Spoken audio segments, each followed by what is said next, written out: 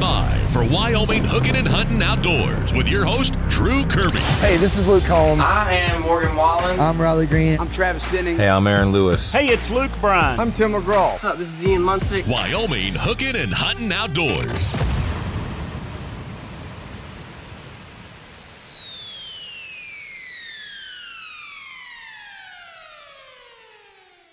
The weather is finally wintertime here, and we brought Janet Millick from Wyoming Game and Fish Department in. And Janet, I know that you and all of your family have been trying to be outdoors as much as possible, but this weekend that we're on now has been the first real weekend of extreme weather that we've had in 2024 and late 2023. You know, that's right, Drew. It has been a wonderful fall and beginning of winter outdoors. We've talked a lot about the advantages of that and the disadvantages. But boy, winter came swinging into us here in Casper over the last, week. We had those couple days of horrendous winds and, -0 wind chills, which, brings you inside pretty quickly. That's for sure. But it's exciting because we're starting to see more ice forming on our reservoirs around Casper. Yeah, I know that Boysen has had ice on it for quite a little while and has good ice, but some of the ones directly here, like Glendo and Pathfinder and Alcova, those aren't with a lot of ice on it.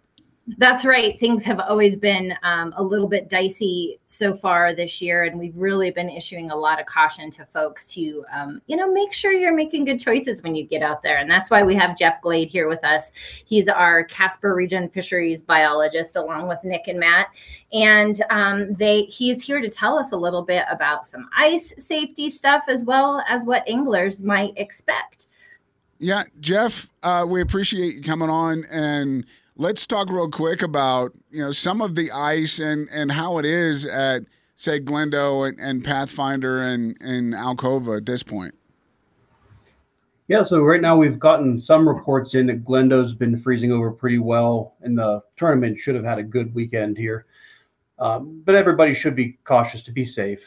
When ice forms really quick, like it would have done over this really hard cold snap, it can create pressure ridges pretty aggressively because the top layer freezes faster than the bottom, and then it starts to move around after that gets frozen.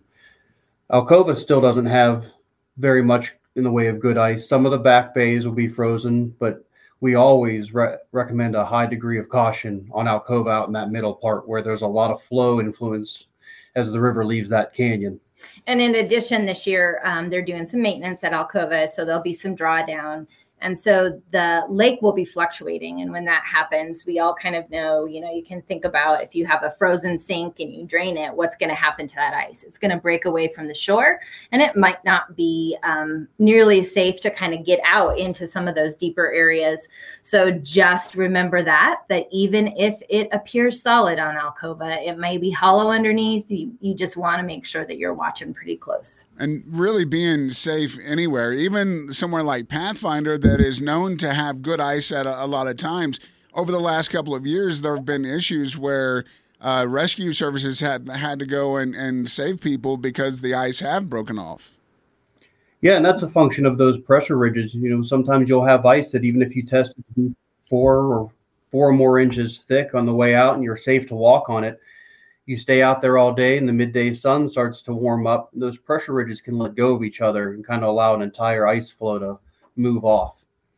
So it's just important to keep conscious of where you are and how thick the ice is and what the conditions are changing to. When someone's walking out on the ice for the first time, I say you arrive at Pathfinder and you're the first one there, what are the best ways to go about checking the ice in the areas that you would like to go? One of the things we recommend especially is to don't go alone. Because if something would happen, you're stuck out there, you're by yourself, it's a lot more difficult. But using something like a spud bar or an iron bar that you can kind of tap your way out like a walking stick and make sure it's not going through. Drilling holes every 10 to 15 yards if you can wouldn't be a bad way to go about it, because the ice conditions can be really thick in certain shallow spots and much thinner if you get some kind of like an upwelling or a spring. And then just being kind of cognizant of where pressure ridges are forming or are located. They'll look like upheaves that collect snow drifts into them. So, and really visual checks and then, checks on the ice. And what color ice should you look for? Because I know that there's good ice and there's bad ice, and color can really be a visual. And, Drew, that is always to me something that's super counterintuitive. When I see clear ice, like I get heart palpitations, right? Because you can kind of see under it. It's like, oh, it's not very thick. It kind of stresses me out. And that is actually the safest ice. So clear ice is safer than cloudy ice, which you can imagine has been, maybe frozen and thawed or frozen in separate layers, may have air pockets in it. And so, if you're walking on solid white, it is not as safe as just a couple inches of clear ice. So keep that in mind. And, here at the Game and Fish Department, we recommend a minimum of 2, but 4 is so much better. So go for the 4, don't go with the 2, but that's just our opinion. And, everybody has their own safety net that they want to go with. And so make sure that, you're just being safe out there. So if you are the first person going out, and obviously encouragement of a buddy system, smart to keep one buddy on land and let the other go out and kind of check the ice so that someone has a rope and can pull back? Yeah, to go out, if you're not going to keep somebody on shore, if you're going quite a ways, at least keep some separation so you don't fall into the same hole together. Right. Good point there, too. Exactly. So, go ahead, Drew. No, go ahead.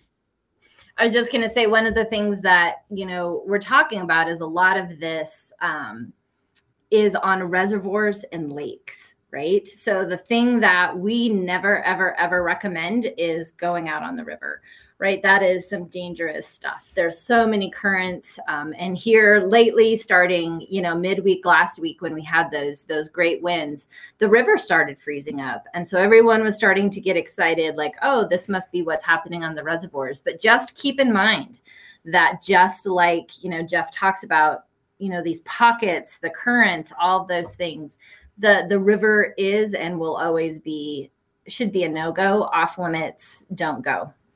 Yeah, and we've talked about that a little bit before. So it's almost the same way as Alcova, where that river is constantly flowing, and it may look frozen solid on top, but it's underneath where it could be very slushy and you could fall through easily.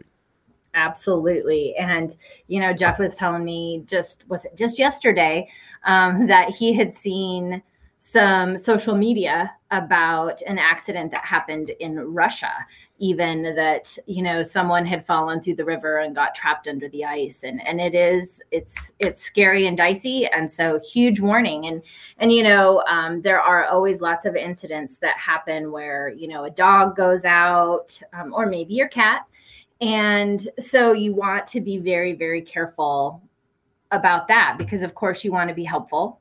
You want to go out and get your dog to a better situation, which can sometimes lead to dangerous situations. That goes the same for a reservoir, too. If you have your dog with you and your dog has fallen through, there's a good chance that ice is not going to be safe for you to go on. So you going out to try to retrieve that dog could end up both of you being in and not a good situation. Oh, for sure. And, one thing is that you can change the distribution of your weight. The one thing that say, if you ever are out on the ice and you find yourself, it was thick and now you're in a spot that it's a little too thin and it's cracking or popping under your feet, the best option you have at that time is to lay down and spread yourself out kind of like a starfish, because it's kind of like the difference between standing on a nail or laying on a bed of nails. Like you've distributed your weight. You're not putting all your force on one little spot. Drew, when I come and see you and you're laying like a starfish out on the ice, I know you need help. So I'll be there for you. Well, Thank you, Jen. I'm glad that you got my back, and at least that time anyway. Yeah, exactly. So the starfish is what I'll be looking for, though. Don't do anything else. I won't help you then. It might sound ridiculous, but it's not. Just it's physics. Absolutely perfect. Well, let's stick with this, and let's say the worst case scenario, someone falls in, and it's you're the first person on scene. How should you go about approaching the ice, and what should you do once you find the person that you're looking for? It's kind of similar to how they say on an airplane where like you put your mask on before you help the people around you. like you should certainly still be making sure that you're safe. Like I know time is of the essence, but you need to still be checking the ice, like have your spud bar, tap your way out and find the farthest distance you can get out there. At that same time, you should have people trying to be on the phone or get a hold of emergency rescue services and the sheriff. And then from that point, have your throwable rope or a life jacket. If they're not wearing one, throw your life jacket to them if you're on a safe piece of ice and just try to keep them buoyed up so that hypothermia doesn't allow them to sink.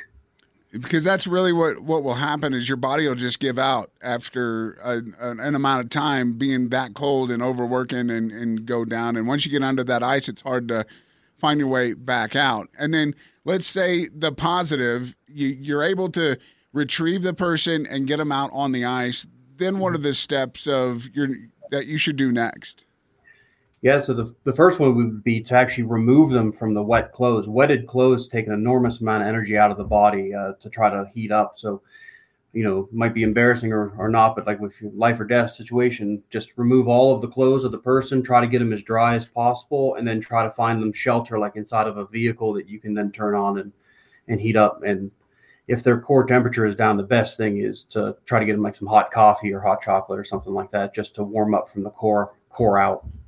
Well, it's a scary thought, and one that I know mothers and fathers, and just like Janet said, is one that really is a concern for so many people. It is, and Jeff mentioned it, but I really want to reiterate that emergency services is very important at this, whether it is for rescue efforts or whether it is for health efforts at that time, right? Game and Fish is not your go-to, so don't be looking to us for help in that situation. I know that already, this year we've had some incidences where they've been called out and had to work with people, and it turned out to be a safe situation, so everything was okay. But, everyone will respond, everyone will be there, and we'll be there to do what we can. And at this point, I want to remind folks of Backcountry SOS, which is an app that you can have on your phone. And if you can go online and see all of the locations, the counties that will be able to respond. And so if you're at places like Alcova, you can text 911. So even if you can't have enough cell service to call out, you can text out and it will send them a pin of where you're located. And you can just say something like fallen through ice, hypothermic, and people will know, okay, here's what we need to do to respond. And so keep those things in mind. We're here to help, and just let folks know. Safety first. And there's a lot of ice fishing derbies and tournaments coming up over the next couple of months. So being safe on the ice is the number one thing. And Jeff and Janet, we appreciate it. Thanks, Drew. We appreciate you. And don't forget what the wind will do to ice. We do live in Casper. It's Wyoming Hookin and Huntin Outdoors. It's Drew, along with Brian Woodward from Rocky Mountain Discount Sports. And Brian, it's the cold is finally here, and there's a little bit of ice on a lot of the area reservoirs, so things are looking winter-like. Yeah, we are definitely building ice on a day like today. I am telling you what are we talking?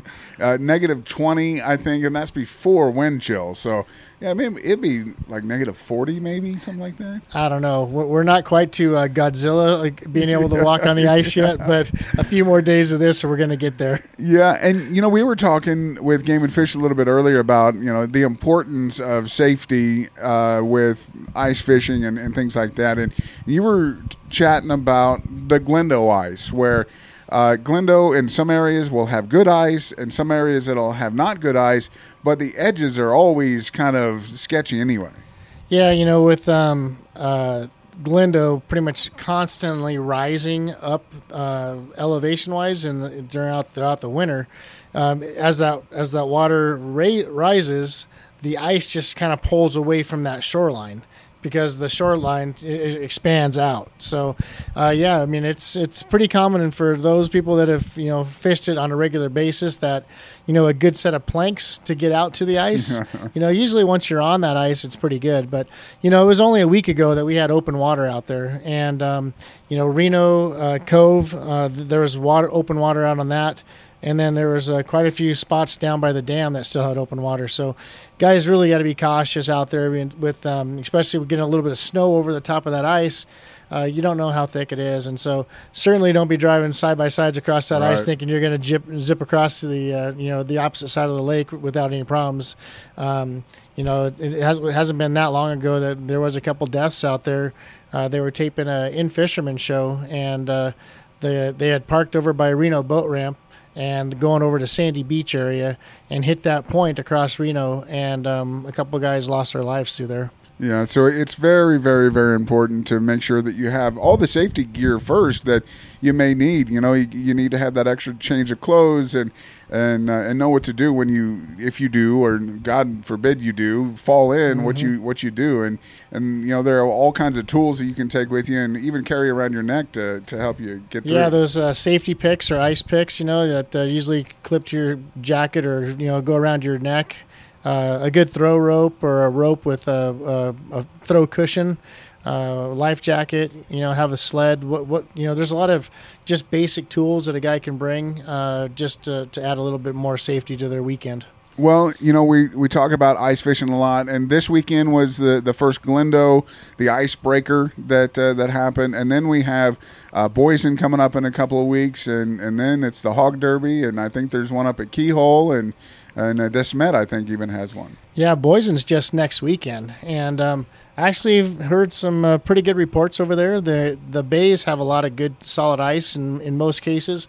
Heard up to 14, 15, 16 inches, and there's probably even more after this last week of cold. So Boysen ought to be a good, safe bet for most people. And then 2 weeks later, that first weekend in February, is the Hog Derby out there at Pathfinder. And I've heard Pathfinder ice is pretty good at this point, too. Well, I heard they've got good ice in the marina area, and then I heard Sweetwater Arm was pretty good. But, that's another lake you got to be real cautious about. This seems like there's just some warm water pockets that kind of just pop up. A guy just needs to be cautious. We haven't been out hunting as much. It seems like everything has been going on a lot since, duck and goose season came back in. But there's only a week or so left of duck season and maybe a month of goose. And this cold weather, we're going to see some birds fly in. Well, I've already been noticing quite a few migrating geese coming through the area. Now, whether or not they stick around and stay, hard to say.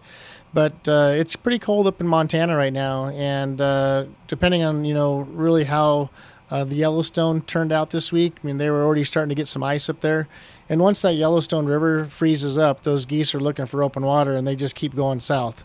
So fortunately for us, the North Platte has quite a few stretches of open water, so it'll hold birds. Wheatland always tends to hold birds down at the power plant with the warm water discharge they have down there. And a lot of people that I know that are down in that Colorado area, I mean, they've had birds, all along. So hopefully we get a few more sticking around. We did see a little bit of a push of ducks for sure. We finally found got some big birds, like some the good mallards and pintails, those kind of birds. A few widgeons came through. So hopefully, for us in this Natrona County area, our duck season closes on the 23rd.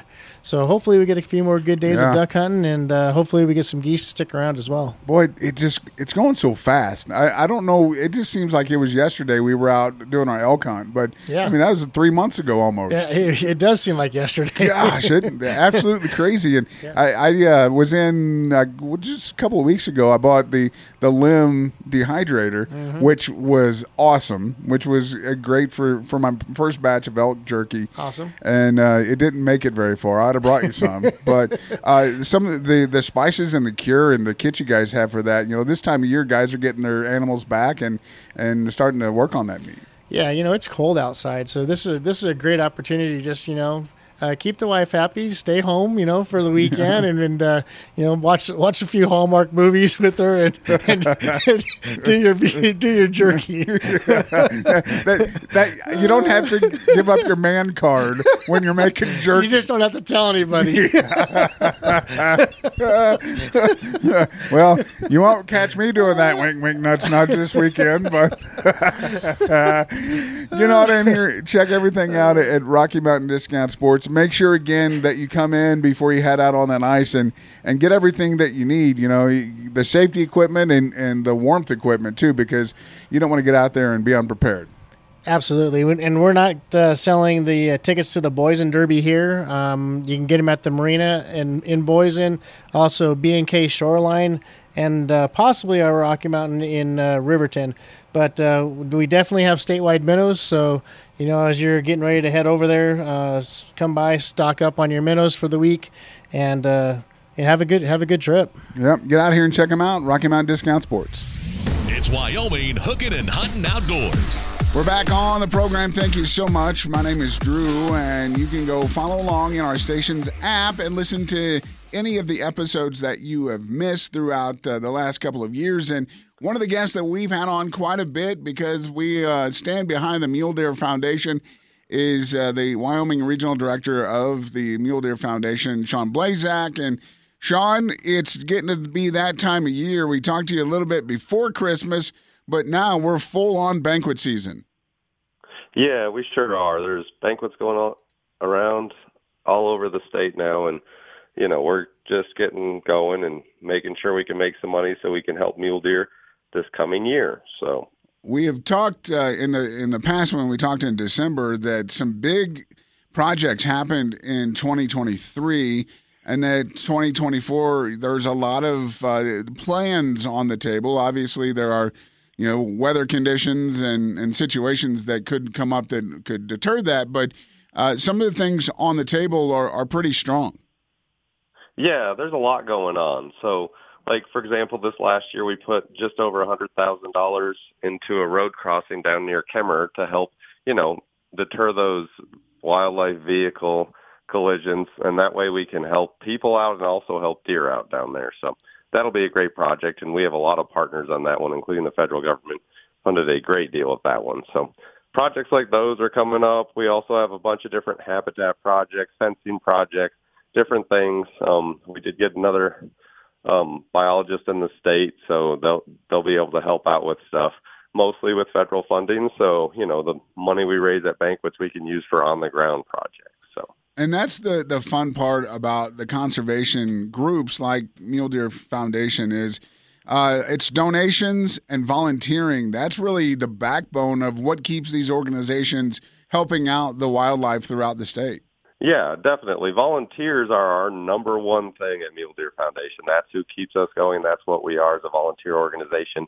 And those volunteers are the ones who raise the money through donations and banquets and such. So, those people who truly care about mule deer and come out and help us either at a banquet or another event or out at a project during the summer are the ones who help us get the money on the ground. And if you don't have time to volunteer, you can always just show up to those events and donate some of your hard-earned money to us so we can get that on the ground. So yeah, there's always options to help out mule deer. And that's another great part is all that money that is donated and things that are purchased at these banquets goes back into the foundation so that the mule deer situation that has been declining over the last, few years, hopefully we can, work enough to have that remerge and be a strong herd throughout Wyoming. And how would you say at this point the mule deer herds throughout the state are doing?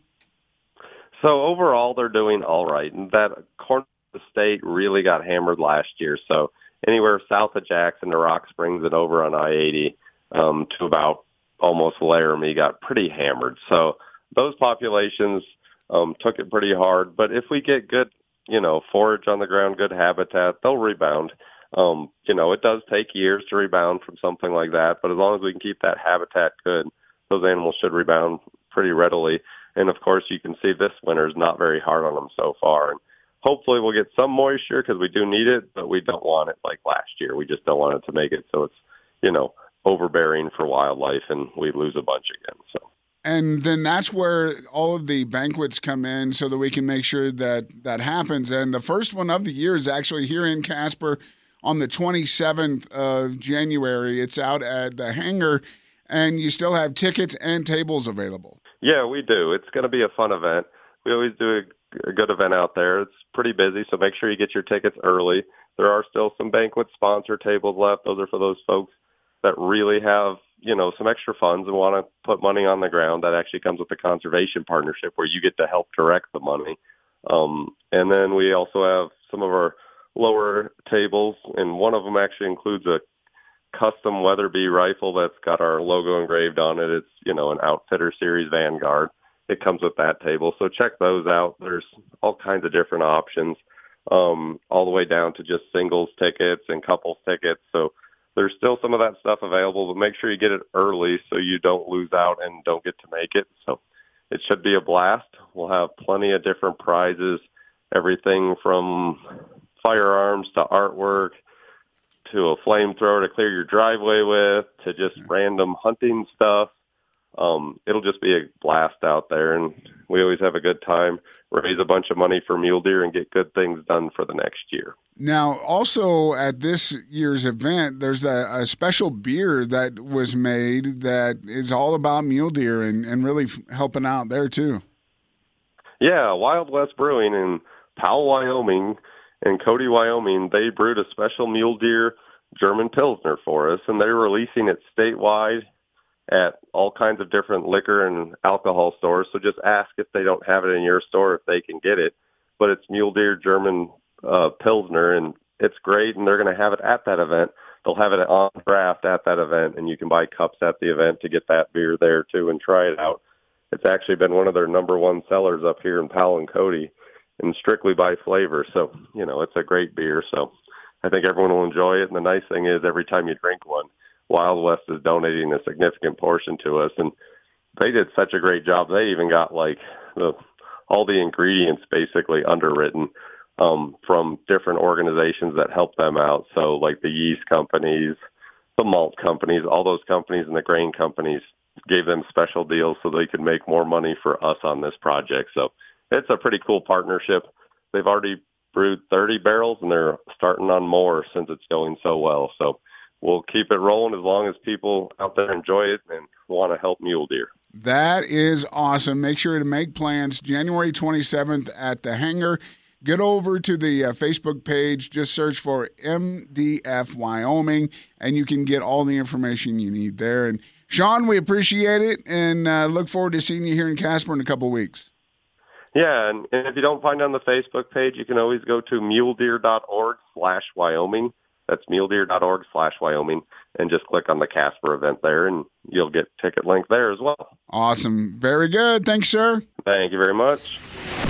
It's Wyoming Hookin and Huntin Outdoors. It's Wyoming Hookin and Huntin Outdoors. My name is Drew, and I'd love for you to go over to the radio station's app and click On Demand to listen to our past episodes. Today, we continue the show with Pete Matson. Pete with Bighorn Pack Llamas, as well as backcountry hunters and anglers. They're a nonprofit sportsman looking out for sportsmen. We'll talk more about that in just a bit. Now, Pete, with the Pack Llamas, were you busy during the hunting season this year? Not so much. We kind of ran into a snafu at the Guide and Outfitters board, so that cut the hunting business off at the knees there for a bit. But we did have some stuff over the summer, so we're looking forward to next year. We're going to switch things up and be able to offer a lot more people a lot more service, I guess. What was the snafu? We have federal permits to operate on the federal land, and we've had those for several years now. And when I was first starting out, I reached out to the Guide and Outfitters board, let them know what I was doing.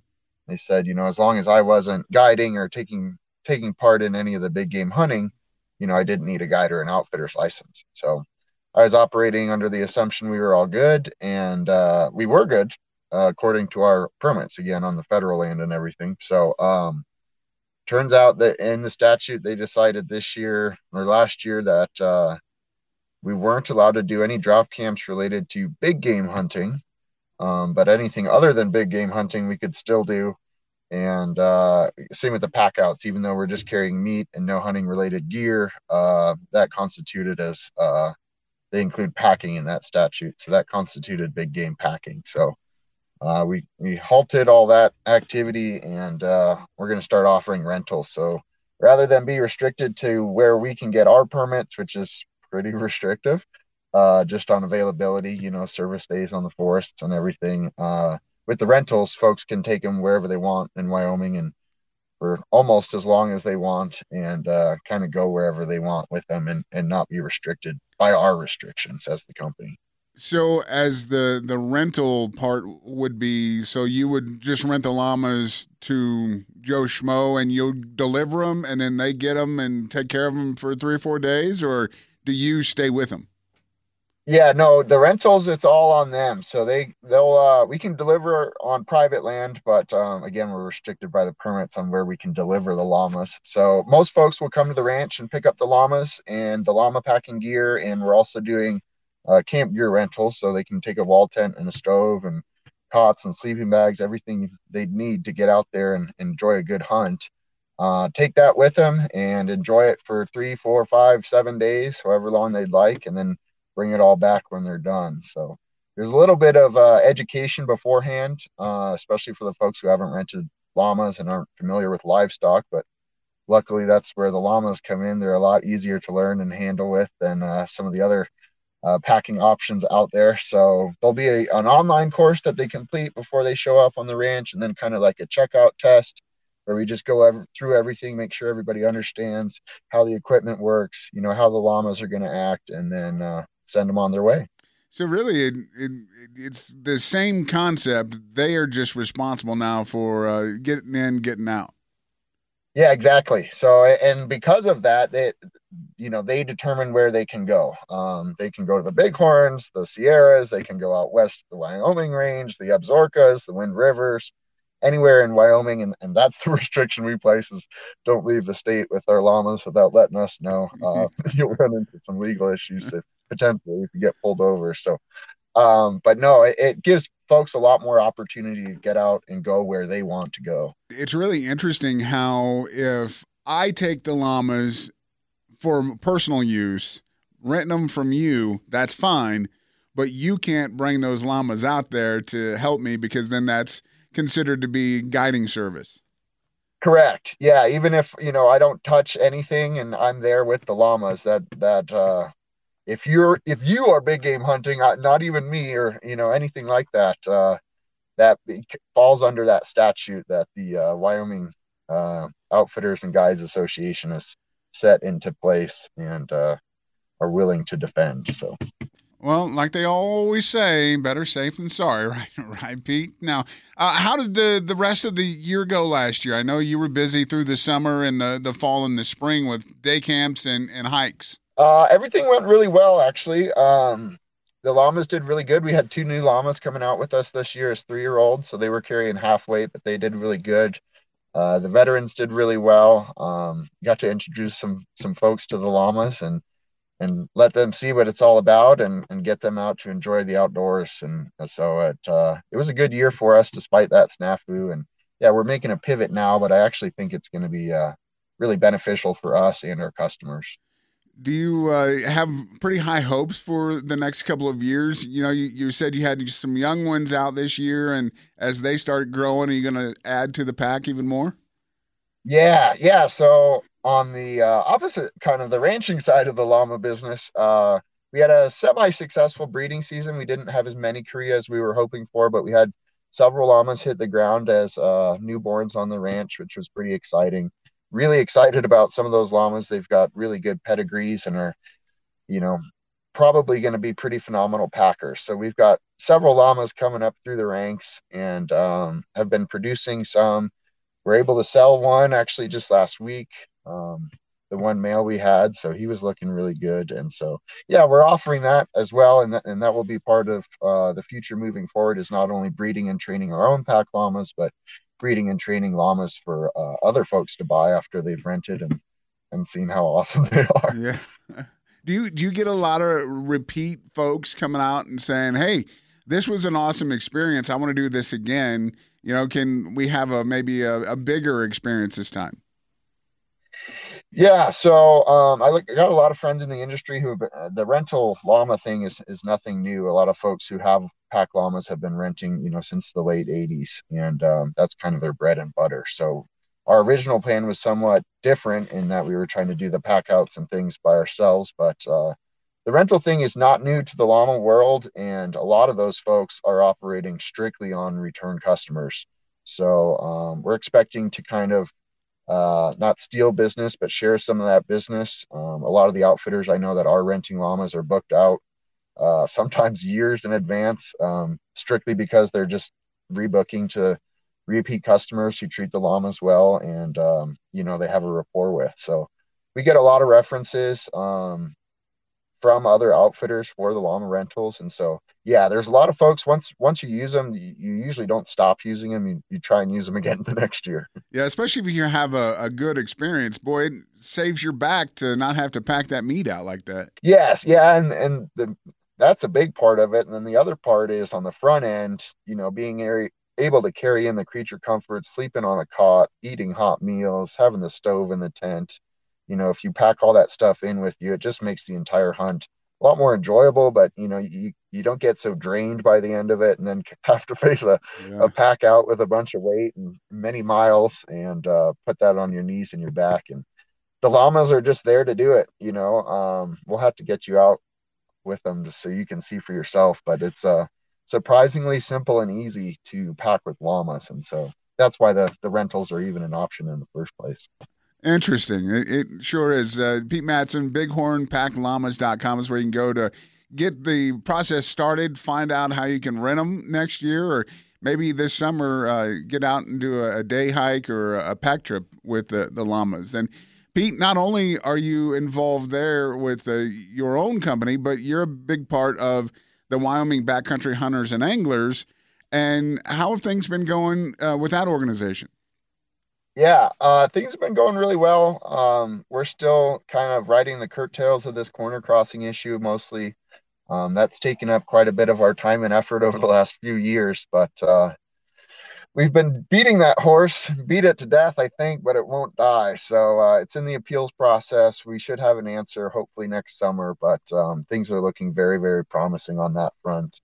Interesting to hear some stories from this hunting season and the opportunities that some were granted and took advantage of. So that's been one of the major issues, but several land transfer stuff has popped up. The Kelly parcel, one of them, the state section that was potentially going to be placed up for auction to the highest bidder that was actually right up against Grand Teton and had the intention of always being transferred to the park. So we were able to put that on hold for the time being. So we've got our eyes on some issues like that. The biggest issue right now that I've become more and more aware of recently is the auxiliary hunting that's going in on some of these areas that are over objective for elk. So that's something a lot of folks are going to want to start paying attention to if you care at all about elk hunting in Wyoming. It's no new news that the elk are viewed as a problem by some folks, and they certainly have issues with them, but the ideas to address these issues are frankly pretty scary. We've got co-chairs on a commission, the Ag Committee, who was suggesting at one point the aerial gunning of elk and leaving them for the coyotes to eat. Oh, man. We had two guys get paid over $20,000 to kill 129 elk in Area 6, and they actually used a state-tracked vehicle to do it. So these are things that a lot of folks probably aren't aware of, and I think if they were aware of, they would be pretty upset about. So that's what BHA is all about. Unfortunately, I had no idea I'd have to get involved with politics and policy as much as I am now, but that's what BHA is there for, is to kind of keep an eye and an ear on these issues and help bring them to the public's eye and view. And you certainly don't have to be a member to start paying attention to some of these issues, but it does help. The newsletters, the petitions we send out, the events in the community that we develop, our strength comes in numbers, and we want to continue to hunt wild things in wild places, and we're doing everything we can to make sure that's not in danger. How can folks learn more and stay involved with BHA? Yeah, so we're online. We've got a pretty good online presence. You can always reach out to me. I'm on Facebook and Instagram through Bighorn Pack Llamas, but Wyoming BHA has an Instagram and a Facebook. You can always find us online at backcountryhuntersandanglers.org. Wyoming's got our own little subpage on there as well. Like I said, we're going to have some events coming up here in the spring and summer once this cold weather passes. And feel free to come on out and find out what it's all about. It's a grassroots organization. It's made up of guys and women, plenty of women, and all kinds of folks who are just like me and you, and the everyday hunter who wants to get out and enjoy our public lands and waters. So. Yeah, it's a pretty cool organization. Make sure you check that out and check out Bighorn Pack Llamas. And Pete, it's always good to talk to you, and I look forward to getting out and hanging with the llamas this spring. Yeah, we're going to make that happen. Absolutely. Thanks a lot, man. All right, thanks. Well, that's going to do it for another episode of Wyoming Hookin and Huntin Outdoors. We appreciate you listening and appreciate you going and listening to all of our other episodes. All you have to do is go to the on-demand button in our station's app, and you can listen that way. We'll talk to you next week on Wyoming Hookin and Huntin Outdoors. Wyoming Hookin and Huntin Outdoors with Drew Kirby. If you have a question, want to make a comment, or have an idea for a show topic, message us on the My Country mobile app. Wyoming Hookin and Huntin Outdoors.